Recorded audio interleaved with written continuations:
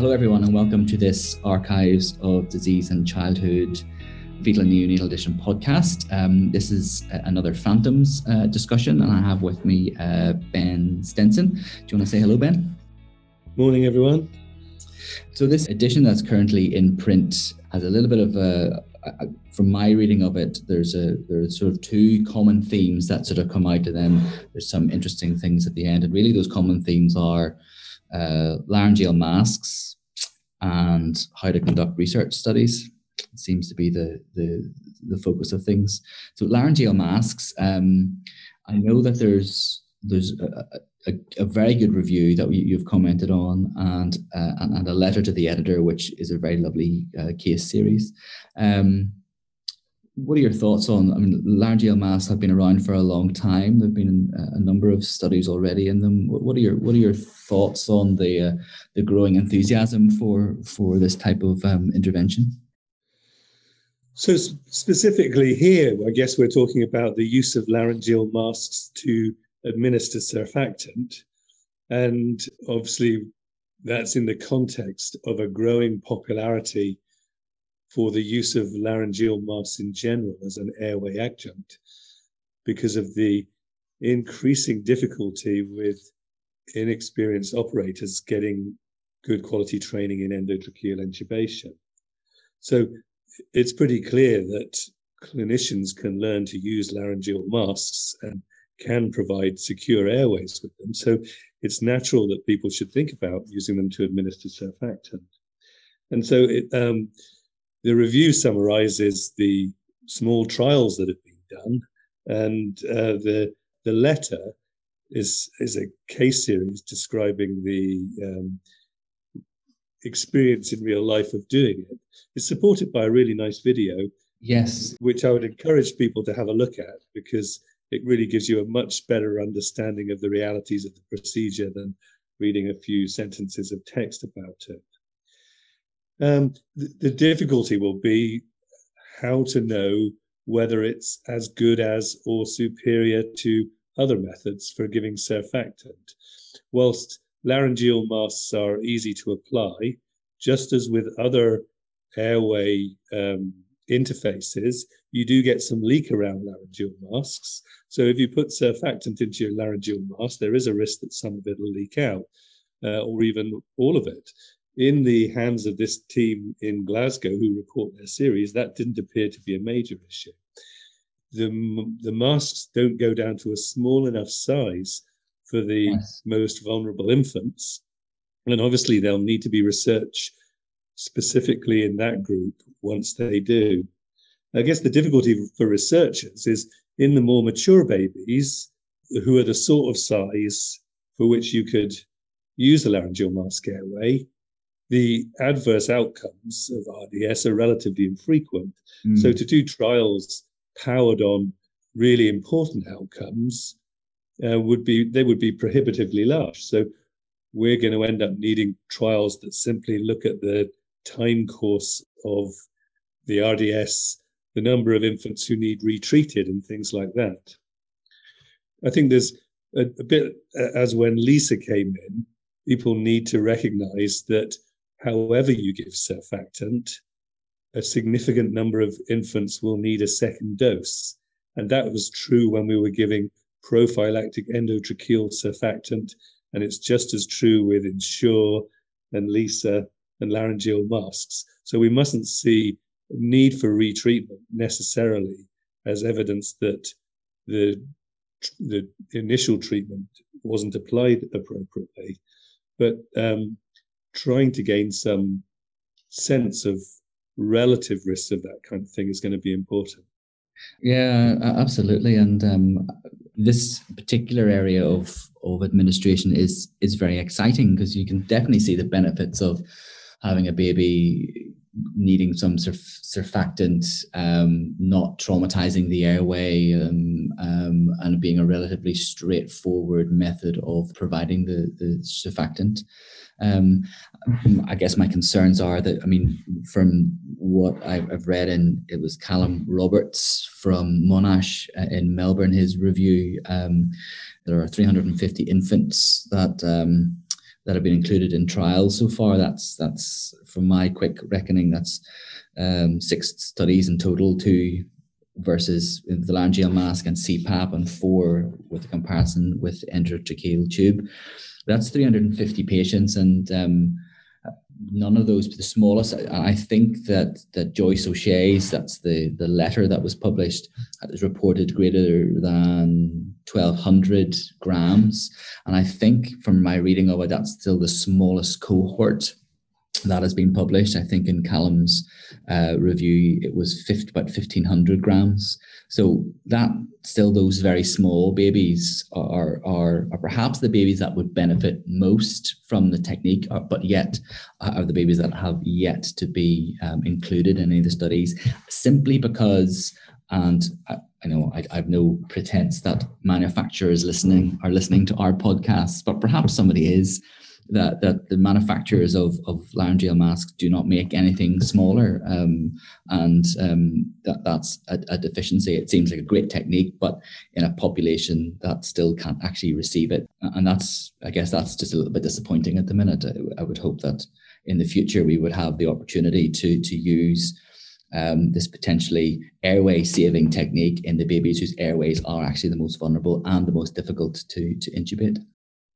Yes, I agree. Although it's interesting because colleagues have expressed concern to me that LMAs are relatively large compared to the overall oropharynx, and worry that as we go down to smaller infants and still need reasonably large devices, might they have other unintended effects, such as hemodynamic effects, just in terms of the amount of room.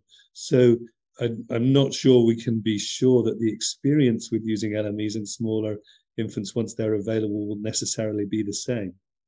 Of course, but I guess that's why we do prophylactic or prospective trials. Is 350 patients to me is still, there's still a safety question to be answered, whether they're absolutely safe. And as we get smaller and smaller, and people will want to push the boundaries, making sure the introduction of these devices in the right way is done in the safest way. Oh, I agree. And it's an easy thing to do. So it's the kind of thing that people just get on with. And neonatologists are people who love doing stuff. So there'll be an army of people who want to just simply implement this. And it's just the kind of circumstance where clinical practice overtakes research evidence. Callum Roberts and Joyce O'Shea are involved in trying to deliver a larger randomized controlled trial of these techniques. And the protocol is called Surf's Up. So presumably that reflects the Australian origins of the investigator. In fairness, the surfactant to late preterm babies that Professor Boyle in Leicester has started is called Surf's On. So I'm not sure it's necessarily an Australian obsession with surfing. Yeah, fair dues. I will try and find that and make sure it's attached to the podcast so people can have a look. And I know that Joyce and Callum have mentioned it in their various Twitter feeds, so people can perhaps have a look at that as well. And that sort of neatly takes us on to the other focus of the Fantoms and the journal with regarding consent and research trials, and 2 studies that appear and an editorial by Professor Modi looking at 2 different types of, I suppose, retrospective consent, if you want to, or deferred consent or opt-out consent, if you want to collate them. Is this the future, Ben? Is this where we're going? Well, for some kinds of research, I think it has to be. And all of us who are involved in neonatal research recognize the difficulties of approaching parents with complicated information about research participation within a very short time of their babies just being born whilst their heads are spinning. And understandably, ethics advisory committees can be quite protective of parents and babies. But all of us involved in caring for these babies recognize that the babies are greatly harmed by lack of research, as well as there being a need to protect them from involvement with complex issues when they've got enough other things on their mind. And there's this growing evidence of acceptability of research to patients, and including these approaches which involve enrollment without prior consent when you're doing what you might call comparative efficacy studies of treatments that are widely used, but people don't know which is best. And we can't move forward with our evidence base to give babies the best possible treatment if we don't get more babies into studies. So these papers and editorial just reinforce this theme that's been recurrent over the last year in the journal about the need to normalize research. One of the most exciting things to me about the study and the articles is the neonatal service that was comparing prospective with deferred consent. There were lots of parents in their study whose babies, in fact, had been enrolled in both studies with prospective consent and studies with deferred consent. And some babies have been involved in a great many studies. And in fact, the maximum number was 7.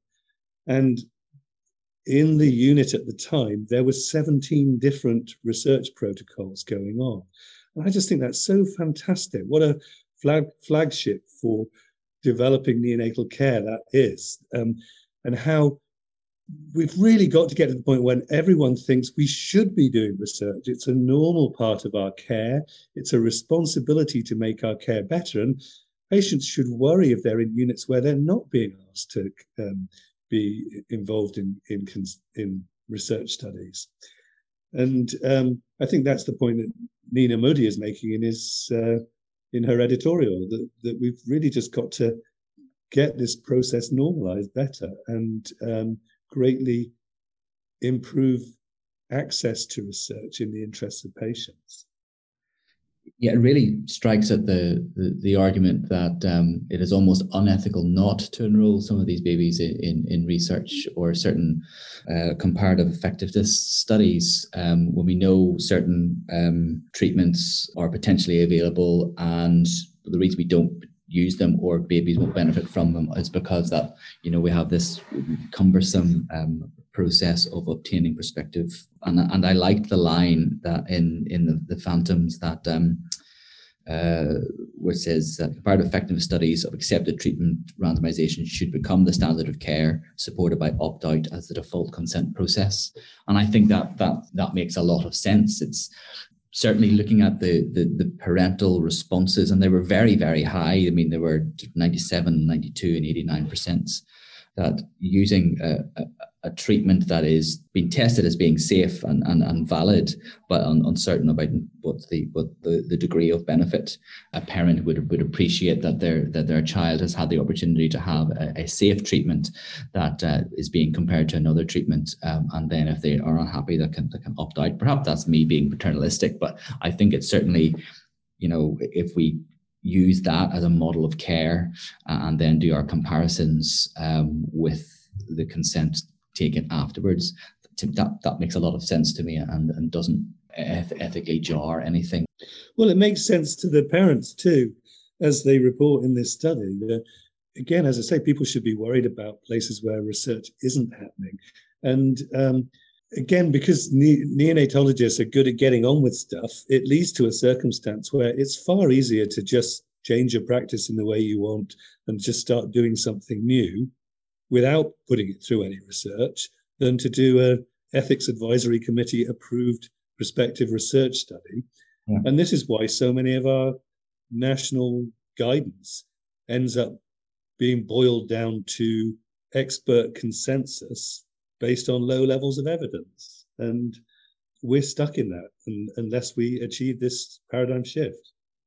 Absolutely. And I think, and as you say, parents don't seem to, there was a high approval for the various options, and similar to prospective consent. So hopefully with research becoming embedded in people's practices, that this will be a future.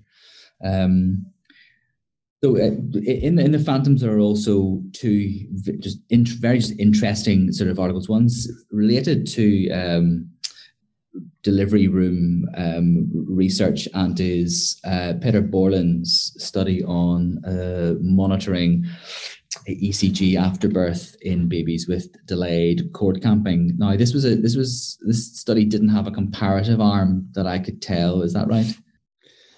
The delayed cord clamping study, yes, it was just observational data of the changes in heart rate after birth. And it's just interesting because the observations are so different from the historic observations that are in the literature in relation to heart rates after birth during transition. Yeah, and I think the authors compare those historical comparisons are to Jennifer Dawson's paper, which, having disproved that I at least scanned through the paper before our conversation, Ben, is reference number 3 in the Borland article. So comparing those heart rate adaptations and those centile charts in a presumed non-delayed cord clamping cohort with this modern cord clamping cohort. And the thing that struck me was it happened a lot faster than I had anticipated, to be perfectly honest. And perhaps that's my skewed, having been at more cord clamped deliveries than delayed cord clamped deliveries over the course of my career. But it seemed to happen quite quickly, and I think the centile charts will be useful for people as they start to attend, and perhaps we'll find pride of place where the Dawson SpO2 centiles have made their way in various ILCOR guidance. Well, the interesting thing to me is that these data are gathered from humans. They match the animal data. They explain to people why you can receive a baby apparently deeply cyanosed and bradycardic and difficult to stabilize, who the midwifery attendants say had a normal heart rate up to the moment of birth. And that's because they did, and that the process of immediate cord clamping more or less eliminated the venous return to the heart, greatly increased the systemic vascular resistance, forced the baby to rely on breathing for oxygenation at a time when the lungs were full of fluid and completely unrecruited, and began a period of severe hypoxia and low cardiac output that could only be resolved by gradual recruitment of the lungs and provision of a new pathway for the circulation.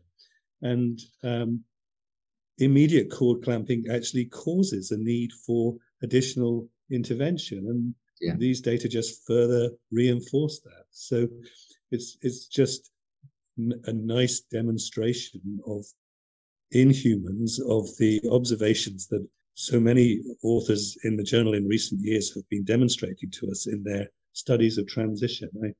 I think it's data that should be really influential in people's thinking. Yeah, and it's nice to have some. I like centile charts. I'd like to know where things ought to be, and the fact that there is a normal in human biology. There's a wide variety of what is normal, and I think this sort of reinforces that in a modern population of babies that are being born and being managed in that way. So I think it'll be very useful for people. I'm glad it's made its way into print. And the last paper that you mentioned is something that just pricked my interest, and was diazoxide and necrotizing enterocolitis. And this is a study from Laura Prado and colleagues in Toronto, I believe, looking at babies who required diazoxide for hypoglycemia. And what struck me was that they were smaller than I certainly in my own personal practice would have used diazoxide for. So I find it an interesting read from that point of view. But the GI effects and the association with NEC was also something that I wasn't quite expecting. So it was something I found very interesting, not having really thought about it before. Was that you found it striking? Yes, I did. And in my observation over the years I've been involved with neonatology, for some reason I can't fully explain, we seem to have more infants with prolonged problems with persisting hypoglycemia than we used to have in the past. whether that's simply that we're better at identifying them or some aspect of the way we care for babies, which gets them into a cycle of hyperinsulinism that they can't get out, I'm not sure. But the end result is that we have more babies weaning very slowly from feeds, getting endocrinologists involved, having diazoxide treatment proposed than we had in past years. And one of the groups of babies who get this problem are growth restricted late preterm infants, and they can be ready for discharge planning, but for their persisting need for high glucose rates. And the enthusiasm for giving babies diazoxide before they've yet reached term has been growing a little. So the whole development of diazoxide treatment, which appears to be very useful, is anecdotal, and the precise risks and benefit are uncertain. And this is just highlighting a greater level of uncertainty than we had before, but particularly in these babies who are not yet at term and who you might therefore argue the hurry for discharge might not be so great. Yes, I mean, it's the interesting thing is the IUGR babies that aren't quite making it in terms of their growth and their physiology, and they're slowly making their way towards term. And if they have diazoxide, you just wonder, are there underlying metabolic derangements that are correcting themselves as they accelerate towards term that aren't quite ready, and then diazoxide upsets it. But it is something that that hadn't really I hadn't thought about, but it's certainly something it's interesting, and it would be interesting to hear what other people think about this as a practice, and whether this resonates with their own experience. It's certainly been a very interesting read. Well, it's another exciting area for research, and I'm really happy that in the last few years, the amount of prospective research in relation to glucose homeostasis in the newborn, both preterm and term, methods for measuring, approaches to controlling, etc., is going up and up and up. And this is another huge area of anecdotal practice that has persisted for decades in neonatology, and is likely to benefit greatly from research models which encourage greater research participation. Absolutely. Well, Ben, thank you very much for the discussion.